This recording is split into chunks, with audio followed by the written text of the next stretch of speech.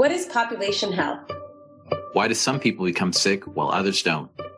How do we study and what can we do to eliminate health inequities? Sick Individuals, Sick Populations, the new podcast series from the Interdisciplinary Association of Population Health Science, covers these topics and much more. Join us. Arisha Martinez Cardoso from the University of Chicago. Michael Esposito from the University of Michigan. And I'm Daryl Hudson at Washington University in St. Louis. Twice a month, as we discuss cutting-edge population health research with scholars working across disciplinary boundaries.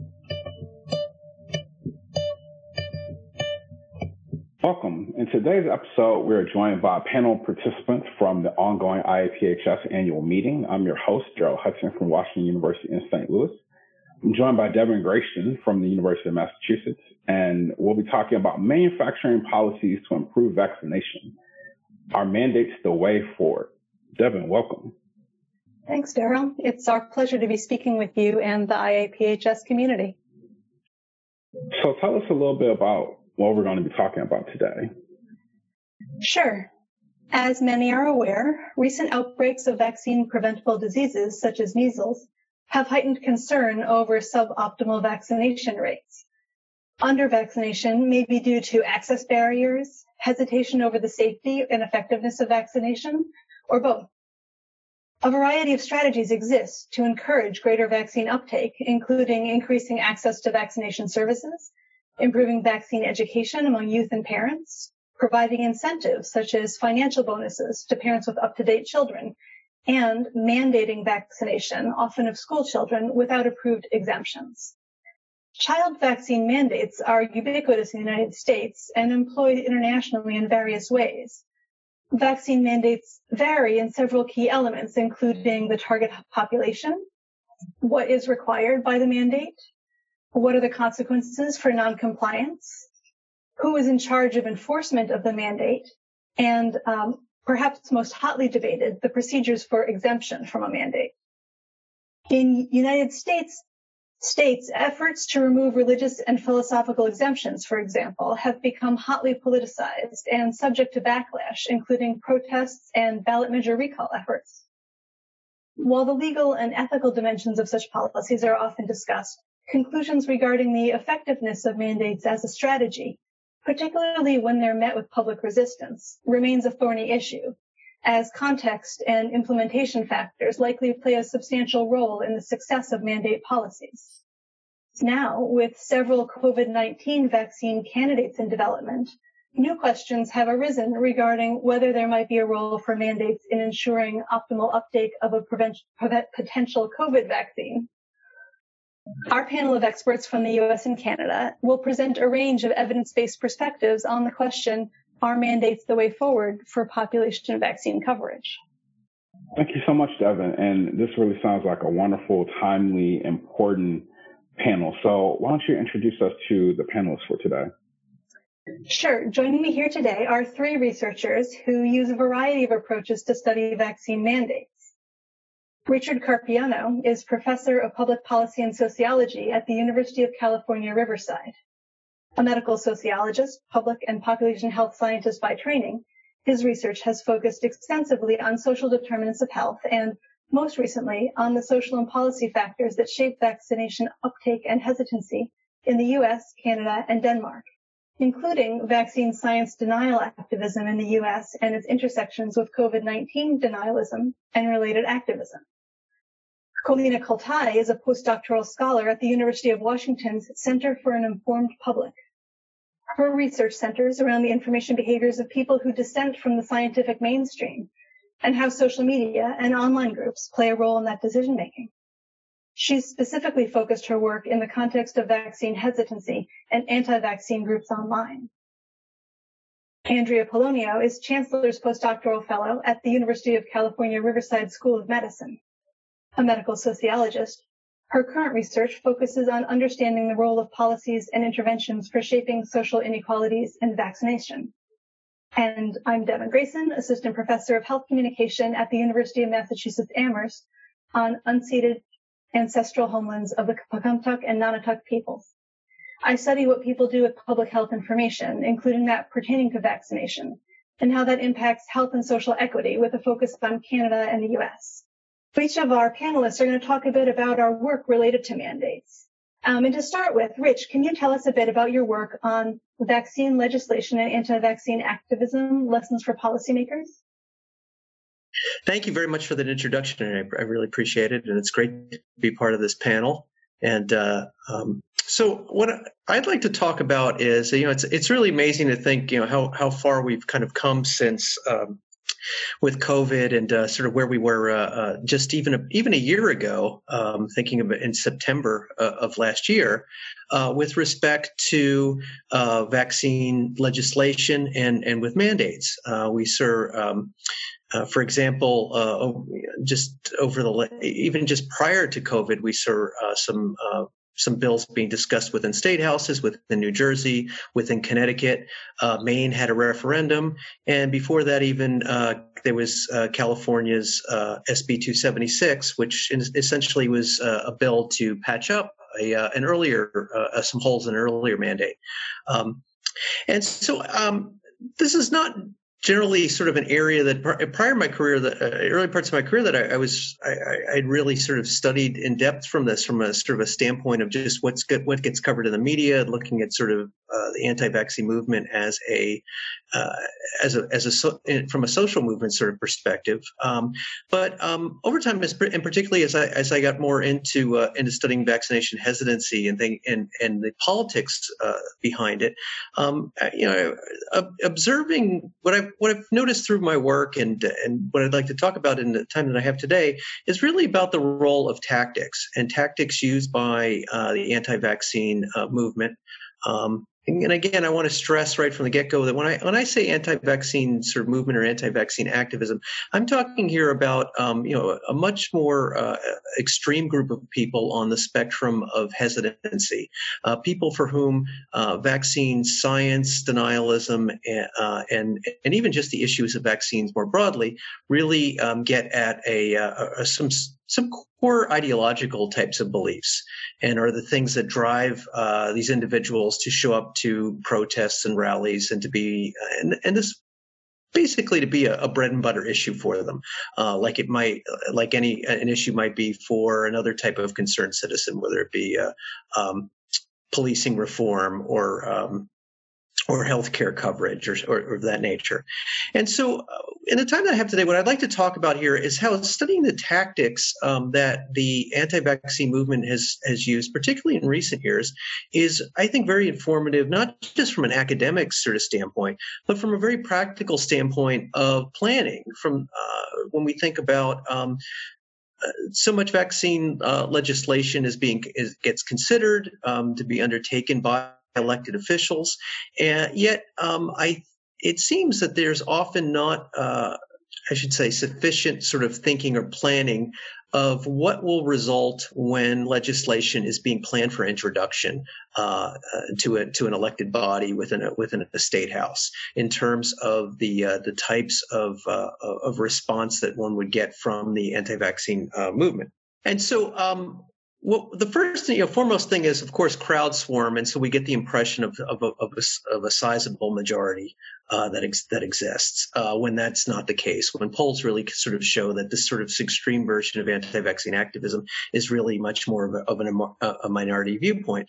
But a very key thing here, and what we're seeing now, particularly as the anti-vaccine movement is moving more into the COVID denialism sort of realm, and with sort of in moving into that sphere, is the issue around moving away from sort of science or trying to push their scientific views based on often bogus or really poorly done science as a way to counter scientific expertise, and instead push on the standpoint of values.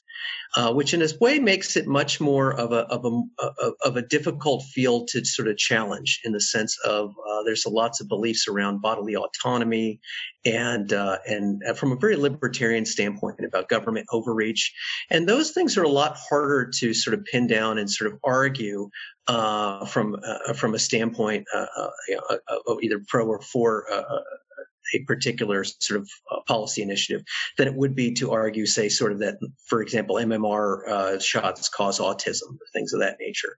And with that, also, we see the media coverage that tends to cover these then from a political standpoint and not from a scientific one. And so, which lends itself to a more sort of both sidism sort of perspective of where elected officials with a particular sort of viewpoint pushing legislation are placed alongside activists who have their own sort of position, whereas before we might have seen it more from the standpoint of activists versus clinicians or versus scientists. And so it becomes this much more of a relativist sort of discourse, which makes it much more of sort of a challenging issue that comes with that. And so as we see also, this has been moves itself into the has moved itself into the COVID sphere as well, as the anti-vaccine movement has now sort of found a new cause to take up and new sorts of allies to align themselves with, many of whom are not science oriented, but are much more motivated from the standpoint of government overreach and freedom and more of these kind of libertarian type values. So, being cognizant of time here, I better stop at that point, but thank you. Thanks, Rich. Now, Kalina, can you help us understand the online fight against mandates? Of course. And can I just say, similar to Rich, that so much has changed in the world since we were first originally talking about this paper and this concept. So a lot of what I focus on is studying anti-vaccine groups, in particular on Facebook, but some of this work could be applicable to other social media platforms and other like groups. And initially, the way that I was looking about this work was back a year ago. So thinking similar time frame to Rich in September, and thinking about what the platforms looked like at that point. So with the anti-vaccination groups, these are groups that are typically can range anywhere from a very small group, you think about 50 people on Facebook, to some of as large as 200,000, like Stop Mandatory Vaccination. So you have a wide range of groups that range also from being very U.S. specific to big international groups to very like small locale, like an Ohio specific group. And what's interesting is that across these groups is you have people who are really hardened, well-formed beliefs against vaccines, that they're not safe, that they're not benevolent, to people who are questioning. So these groups are also a non-monolithic group, but there are things that we can see across all these groups. So no tool has been more useful to the community than social media and social networks, and as a tool to organize against fighting mandates. Mandates and policies are a big topic of conversation with locale groups to anything that's big internationally. And the reason why is that it's so easy to be able to organize and connect with other people. So these online platforms function as a tool to meet people you don't know in your network who hold similar views, similar values to you, who are also concerned about the same topic, like policy mandates. And then people get to meet physically in person, create their network, and then you can actually even take these conversations online to platforms that are less moderated. So imagine a giant like WhatsApp group, text message, listserv, other ways, because in addition to like policy mandates, people in this community are also worried about social media censorship and moderation. So you can imagine platforms for anything from like Twitter to Facebook, even Pinterest, all have different policies on what it's okay to not okay to post. And vaccine information kind of like skirts the line depending on the platform. So it's a really interesting conversation to have and to talk about policy moderation, because I think coupled with that is Facebook and social media moderation. And it's something we can't ignore, considering how useful of a tool it is for people to organize. And now I'm not saying that tools shouldn't be available, but it's something we definitely can't ignore, considering it's also used as a tool to share vaccine misinformation and ways for people to impassion themselves towards this particular policy mandates, and even ones that are, and particularly in the world of COVID, we saw now this intersection with other communities. So way back in March and in April at these anti-lockdown protests, you actually started seeing anti-vaccine protesters out there. It's because social media platforms let these groups meet, commingle, and organize, and have an intersection. And yeah, I'll end it at that, because otherwise I'll just keep talking. Thank you, Kalina. Turning to Andrea, what can you tell us about mandates, specifically looking at HPV vaccination policy? Thanks for the introduction, Devin. So my current and previous research has really focused on human papillomavirus, or HPV vaccination. For my most recent project, which I'm actually currently working on in collaboration with our co-presenter, Richard Carpiano, I'm aiming to track proposed and enacted state legislation related to HPV vaccination to better understand the conditions under which pro-HPV vaccination bills have been signed into law. And so, to date, state legislative efforts promoting HPV vaccines have taken a wide array of forms. This includes bills that aim to encourage HPV vaccination by increasing knowledge about HPV vaccines through public awareness campaigns and formal education provided by schools or public health departments. It includes bills that attempt to expand access to vaccines by allowing minors to consent to vaccination, enabling a greater array of health professionals, such as pharmacists, to administer vaccines, or requiring insurers to cover the costs associated with vaccination. And perhaps most stringent, this also includes bills requiring HPV vaccine for school attendance. Such school entry mandates have been enacted in DC, Virginia, Rhode Island, and Hawaii to date. So previously, I looked specifically at the impact of these school entry HPV vaccine mandates on overall vaccination rates and disparities in vaccination across racial, ethnic, and socioeconomic groups. A key finding from my work in this area is that states that enacted the first school entry mandates saw health providers more equally recommend HPV vaccines to teens across socioeconomic and racial ethnic groups. At the same time, these mandates were accompanied by a decline in teens' overall completion of the HPV vaccine series and did little to facilitate equal uptake across racial, ethnic, and socioeconomic groups. This was largely because mandates had broad opt-out clauses, lacked a coordinated means of tracking or following up with teens that were due for their shots, and did not have the support of many parents who questioned the necessity of vaccination against a disease that spread through sexual contact and thus not easily transmissible in schools. A final related area that I have examined and I believe is relevant for today's discussion about a possible COVID-19 vaccine is how social position relates to willingness to vaccinate against HPV to help protect oneself as well as others in one's community. The key finding from my published and forthcoming work in this area is that despite lagging in initial uptake, marginalized populations tend to be more community-minded when it comes to vaccination and more willing to be vaccinated to help protect others in the community. And I'll leave it at that. Thanks, Andrea.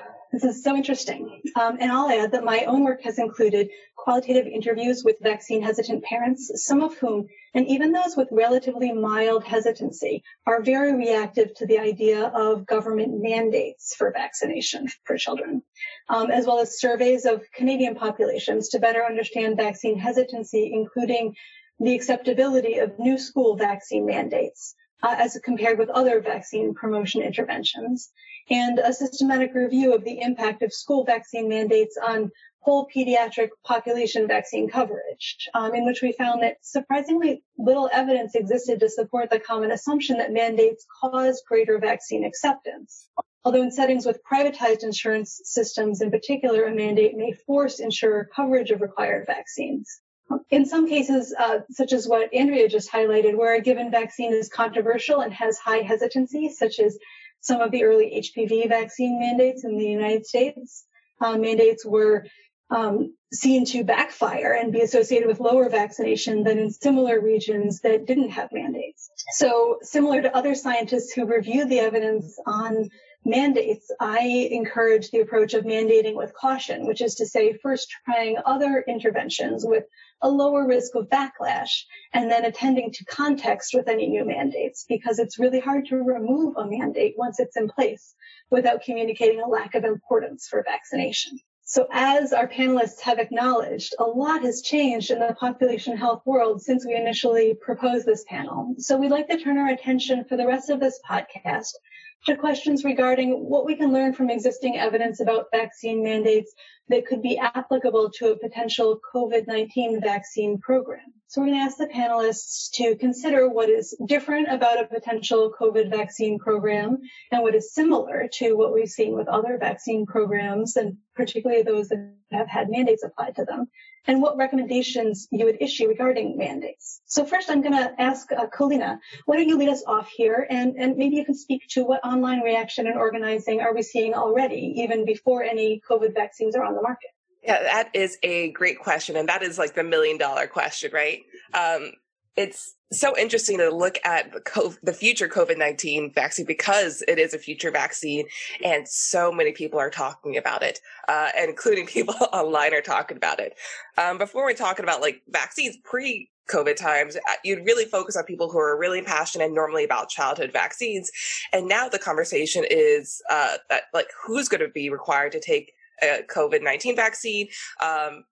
Like, will you need to take it to go to work? There's all these different questions, particularly because adults need to take it and not just children. So we're seeing a widespread online reaction, not just in the US, but worldwide, about potential like fears and concerns related to it. In addition to these conversations, there's worries about politics involved. There are worries about who is manufacturing the vaccine, how fast the vaccine is being created, which really kind of goes back to a lot of the classic fears and concerns that anti-vaxxers tend to have, but now we're seeing it on a widespread level. Everyone's parents, everyone's sisters, your doctors are talking about it, right?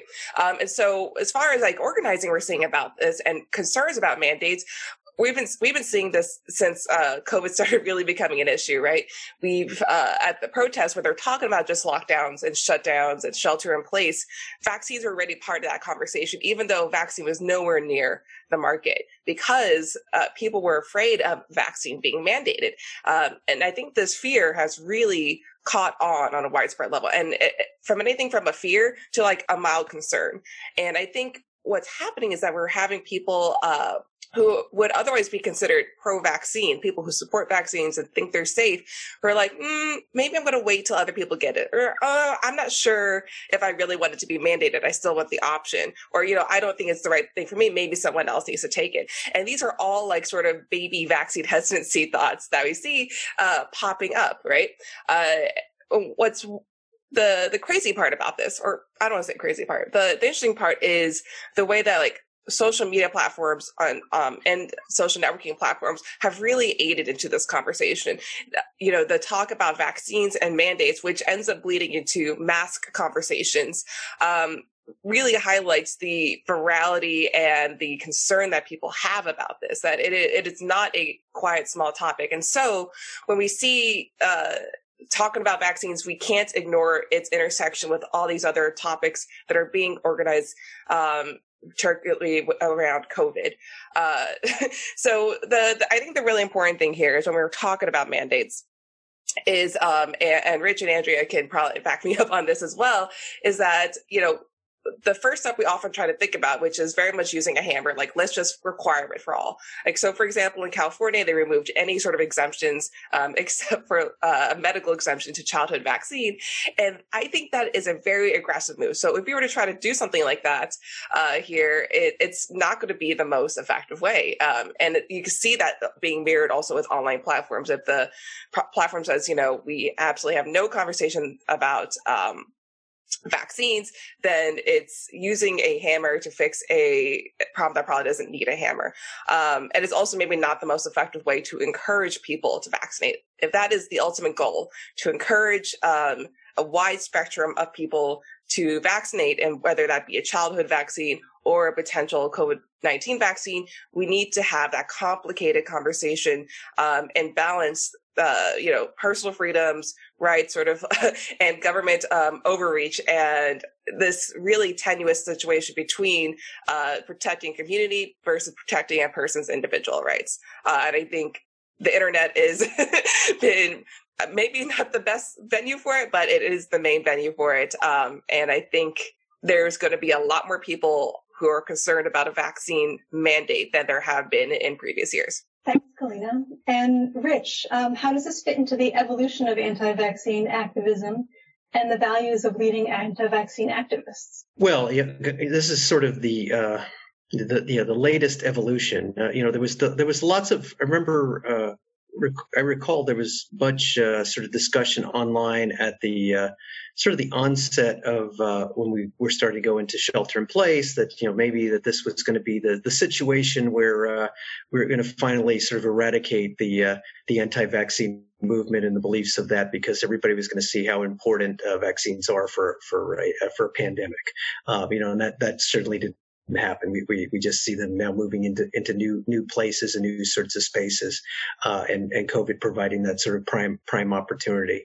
And one could say also that's a bit of opportunism too, in the sense that there is, thinking about California, the anti-vaccine activism movement's lost some major legislative fights, and so the question starts to become, really what's sort of left for them in terms of an identity and sort of a purpose, and so in a way, lots of the COVID response, and just the simple fact that public health is a government thing, naturally provides sort of a natural kind of new enemy, in a sense, to be sort of opposed to, and to be pulling out lots of very similar sorts of tactics, but also kind of building too on what was just said, is this idea that the sort of the public consciousness around a vaccine that doesn't even exist is really quite fascinating, in a sense that everybody thinks about this as no safety or track record. It's just completely a hypothetical. And so how that might capture the imagination, how it might be framed in terms of politicization, which in a sense is divided and conquered, I think, people in terms of even people who are very much believe in science and the value of vaccines, as well as the more heavily vaccine hesitant, in terms of having sort of very similar views or trepidation about such a vaccine, is really quite concerning. From a more, I guess, objective sort of removed standpoint of it, it's sort of fascinating to see that emerge. From a practical standpoint, it's really quite concerning. And ironically, when we talk about one final point I would just want to make is the idea that in thinking about where this all comes out with mandates and where that might go with vaccines, it's interesting to think that, well, I mean, I believe very strongly that that should be a last resort, if anything. But it might even get to the point of where we're seeing where pressures are such. Let's say within 6 months or something, we can only hope that there's an effective vaccine and that's safe and that's approved. Some people will get it, others won't. And but at the same time, there's going to be, in essence, sorts of normative pressures for people to get it in terms of being able to return to work. Maybe even some pressures that people might be experiencing within their workplace from their employers and things of that nature. And so we might be starting to see more of a mandate by default, I guess you could kind of say, in terms of the way normative pressures kind of work to get people to vaccinate. So there could be the possibilities for that. The other flip side of this too is when we're talking about free markets is really what's fascinating is the role of, as we're seeing now with drug companies trying to have an agreement about when to put in their data for approval, as a way to build trust, which is ironically what you would expect sort of government to do. But in a sense, this is being done as a response to insufficient government action to build trust. And so there's this weird sort of inversion of what we're seeing with the COVID vaccine that we wouldn't see with existing vaccines that already have sort of a track record and have been around for a while too. Thank you, Rich. Now, Andrea, what do we need to keep in mind when it comes to equity issues with a potential COVID-19 vaccination program? So I think, first of all, we need to acknowledge that there's some key differences that come into account when comparing HPV and COVID-19 vaccination strategies. So for one, the target demographic of vaccination varies, right? So HPV legislation, programming, and mandates really focus on targeting adolescents and to a lesser extent, the young adult population. A successful COVID-19 vaccine program is going to need to target individuals in all age groups from childhood through older adulthood, and will need to have mechanisms in place for tracking uptake. In addition, I think that differences in the mode of disease transmission will likely translate into differences in willingness to comply with mandates if they are implemented.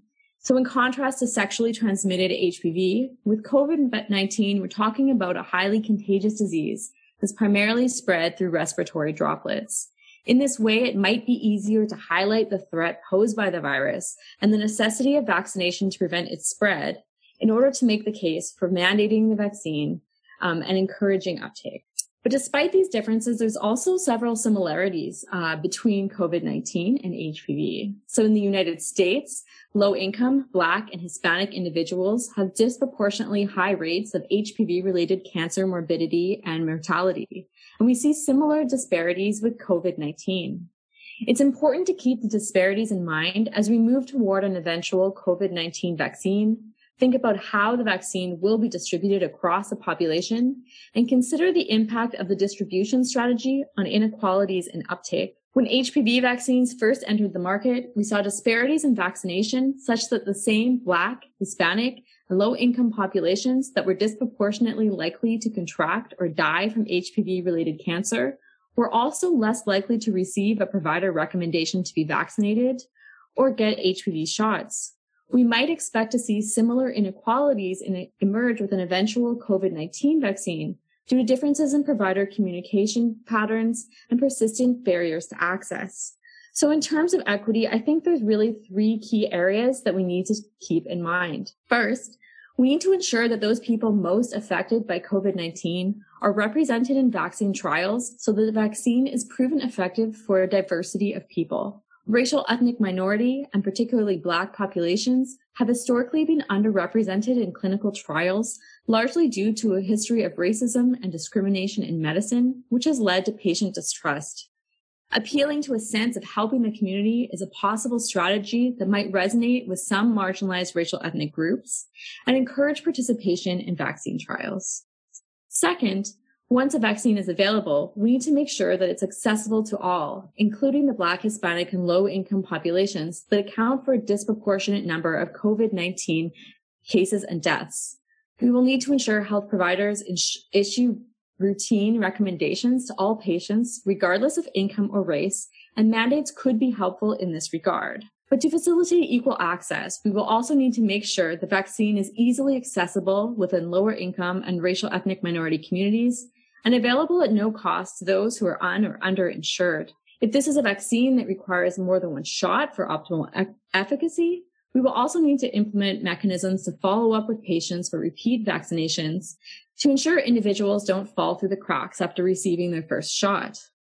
As we'll likely face issues of supply and demand, we also need to prioritize administration of HPV vaccines to the most vulnerable groups, which includes low-income Black and Hispanic populations most likely to develop and die of COVID-19. So third, I think we also need to keep in mind possible unintended consequences of the rollout of a vaccination program. A strict approach like school or workplace mandates could be met with public resistance that undermines their intended impact and prevents us from attaining widespread and equitable COVID-19 uptake. Acceptability of mandates should be assessed, but alternatives to mandates such as increased education and incentives for vaccination should be considered. And Devin, I believe you'll be discussing these further. Yes, thanks, Andrea. Those are some really important points. You've all touched on some key issues here, from the online convergence of COVID denial with anti-vaccine communities to disparities in health impacts aligning with the disparities we see in vaccine access. It seems clear that some elements of our evidence on children's and school mandates will apply to the case of a potential COVID vaccine, and some won't. There are steps short of mandates that could be employed as well, however, including public engagement in prioritization exercises, especially if initial supply is anticipated to be low, not able to meet the demand, engaging members of the public in exercises to prioritize who gets the vaccine first when there's a limited supply. Also, community advisory or public health boards that include representatives specifically invited from hesitant or resistant communities who are underrepresented in the health system, may not have trust in the health system or in the government, can really help with acceptance of the vaccine into potentially resistant communities. Similarly, as Andrea was just getting to, partnering with leaders of undervaccinated communities to both spread the word about a vaccine, share the evidence on safety and effectiveness, and potentially to act as role models for getting vaccinated themselves in communities. There may be a role in some areas for incentive programs, such as coupons for getting the vaccine, that are intended to encourage those who are on the fence, among others. Right now, I don't see a lot of value myself in floating the idea of mandates for a hypothetical vaccine that may or may not be available in the near future. And for an initial population that's different from that targeted by current government mandates. If I had my druthers, we'd be focusing first on these other engagement activities and public health promotion activities that will be helpful in increasing health equity, whether or not there's eventually a COVID vaccine. All right, thank you.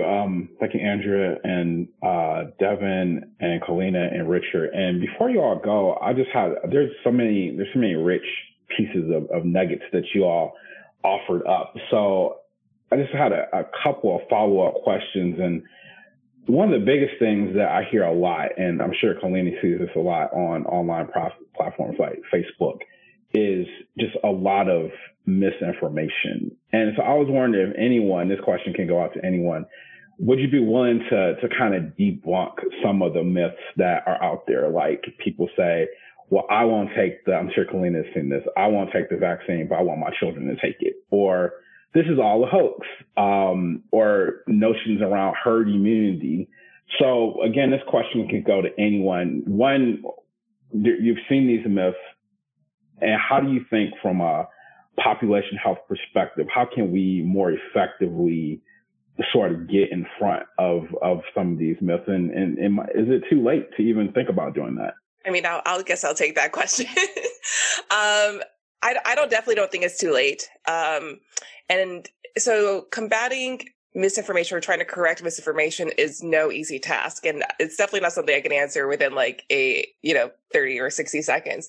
But I think one of the really important things is sort of the same sort of tricks we tell people in sort of any misinformation that they see online is to take a pause. So don't immediately share something you see.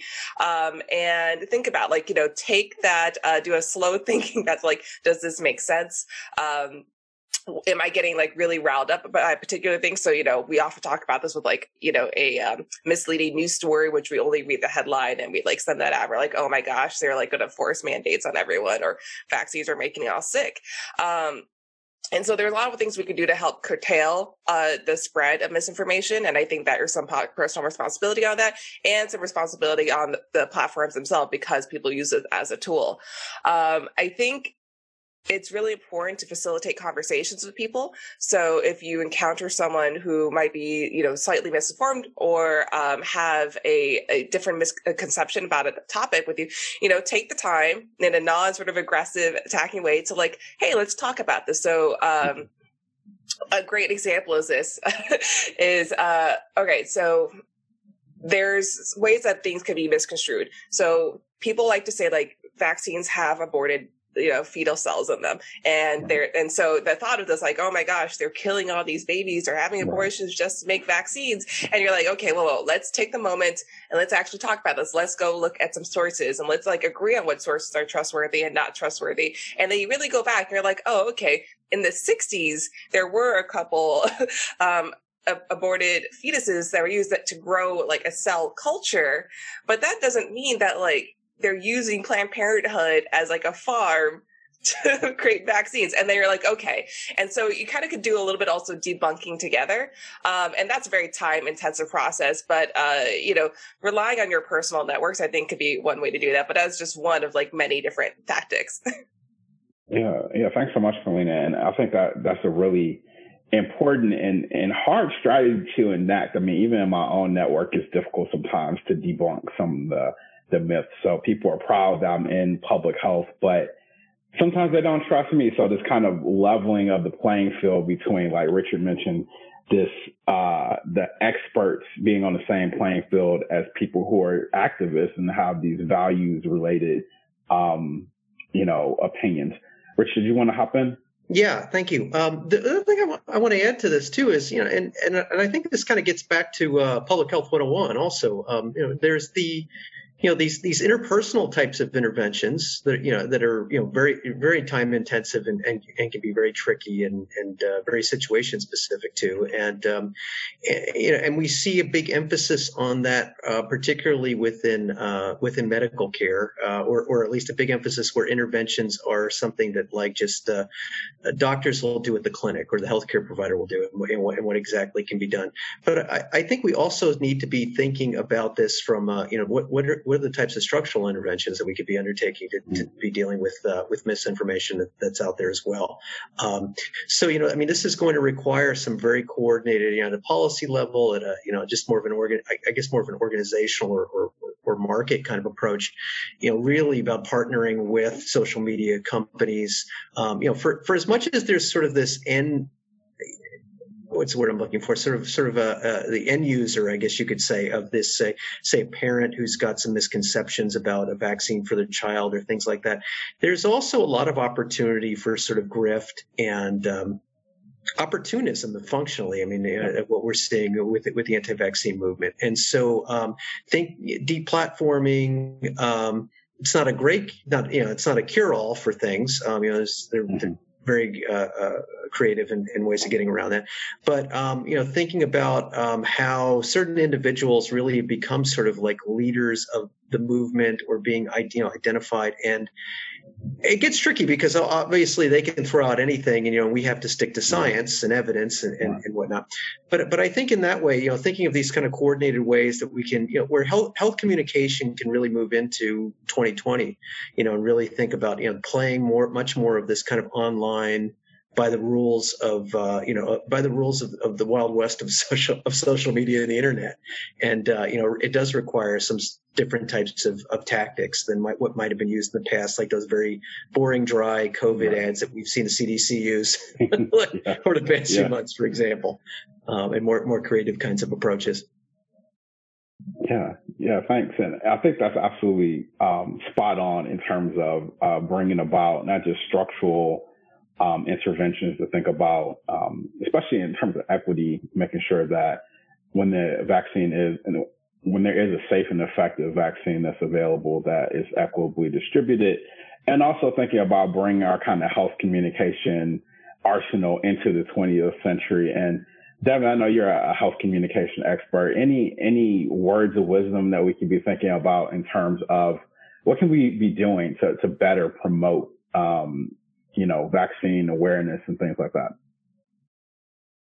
Yeah, thanks, Daryl. I think, I appreciate that Colina was speaking largely to the interpersonal communication and Richard was speaking largely to the population level, structural, because we really need both of those. And on a population level, health promotion, needs to be well resourced and really tethered to communities, particularly communities that have not historically been engaged with mainstream health promotion efforts. It's so important. And, in health promotion, we really need to up our media game to match the media savvy of some of the folks who are promoting anti-science or anti-vaccine or sort of counter narratives that make them a lot of money in some cases and have very high production values. And we can't fight that with like old, mimeographed handouts. We need to have very good, high quality media that looks professional to today's eyes and engages particularly young audiences today who are so oriented towards multimedia. On the interpersonal level, I think it's also important to disambiguate between disinformation and misinformation, right? Disinformation being purposely false things that are shared with a reason. Like, I'm going to tell you about this, supposed alternative to a vaccine because you're going to pay me money for it. That's disinformation. Like, I know I'm just trying to make money off of you. And that is not usually worth engaging in. Those people, you're not going to convince someone who's got an agenda for sharing false information and knows it's not true. But misinformation is what people more encounter, just folks sharing, Uncle Ed sharing something on Facebook that he saw somewhere that's not actually accurate. And we do, as, I'm going to echo some of what Colina said, we've got some good science that shows that sometimes it feels like it's not worth the effort to engage, but Actually, it usually is, especially if you have a relationship with that person or if there's an audience that could be convinced by watching you engage. And there are really three key things that we recommend when you're engaging someone who's sharing misinformation. And one is not to repeat the falsehood, because repetition works. You know, that's why certain soda brands are so dominant. We've all been advertised them forever. Like, it really, advertising works. So don't inadvertently advertise false information. Second, to build on the common ground you have with someone who's sharing misinformation. So like, oh, I know you really care about this. I really care about this too. That's why I looked into it. And here's what I found, which leads to the third thing, which is referring them to an authoritative source. So sometimes you can have an agreed upon authoritative source, and then perhaps other people on, you know, Aunt Susie's Facebook page will also see your reference to the World Health Organization or someone that is generally agreed upon as an authoritative source. Sometimes you don't agree upon an authoritative source with someone, even if you have a shared relationship. And so you can often, though, find sources that they would respect, and share information from that source that supports the scientific accuracy that they are not gleaning in this conversation. So really not repeating the falsehood, building on whatever common ground, using whatever common language you have with that source, and then referring them to some authoritative information. So it's not just an argument. Right. You've got a larger thing to go back on. So I think, both of those, the structural, high quality promotion, partnered with communities, being culturally appropriate, and then, you know, encouraging people to actually actively correct misinformation and disregard disinformation in their individual interactions. All right. Well, thank you so much, Devin. That's really important. And I learned a lot there. I was jotting down these notes so I can take this to Facebook in my own network and try to bat down some of this misinformation and the important distinction, disinformation. So it seems like nothing new is under the sun in terms of, like, we've got these old snake oil salesmen from yesteryear. And maybe this is a question that Andrea can help us out with in terms of thinking about right now. It seems like there has been, for at least the last few years that I've paid attention to, and you all would know better than me, in terms of these kind of attacks on science. And so there's this sort of a sustained effort to either question scientists, to question expertise, like Rich mentioned earlier, the placement of people who are pushing opinions or perhaps disinformation on the same sort of playing field, if you will, as someone who's an expert, who's dedicated their career to this. So what lessons have you picked up in terms of a historical analysis and thinking about how different vaccines have worked and different movements have worked, say for HPV or beyond? Anything that you can glean from a look historically at some of these other movements and vaccines? Thank you. So I am not a scholar of vaccine movements, to be quite honest, but I think that what we have learned with, despite pushback against science, and despite sort of anti-vaccine activism, we've seen with HPV vaccines, at least, that, despite all that is going on, provider recommendations are still the number one strongest determinant of whether somebody gets vaccinated. So getting an individual into the doctor's office is an important first step. And this is a prime opportunity where providers can share their expertise and sort of make an impact on whether or not individuals are likely to comply with uptake. And we see from the research, it's not just receiving a recommendation, but it's also the strength of the recommendation that matters. So going into an office and saying, and having a physician say, we have this new vaccine for COVID, might you like to take it today? Is not as strong as when a patient enters an office and the provider says, we have this vaccination for COVID that you're due for today. We're going to give it to you today. Do you have any questions? Right? Another key sort of determinant as to whether these recommendations from doctors matters is whether patients have trust in their physicians and their knowledge.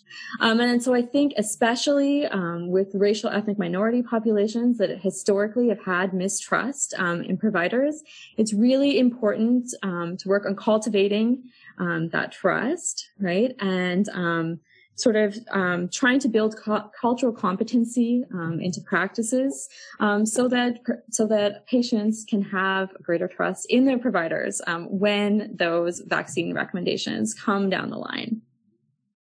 Absolutely.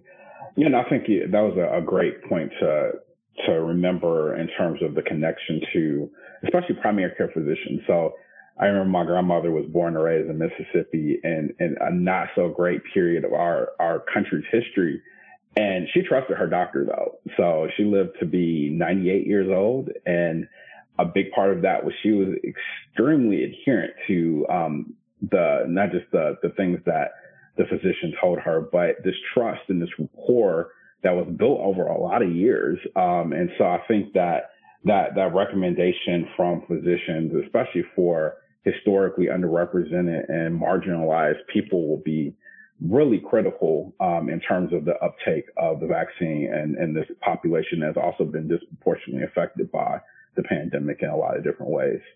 So I think that's a good place to wrap up. And again, I really want to thank you all. Big thanks to Andrea, Kalina, Rich, and of course, Devin for helping to pull this together today.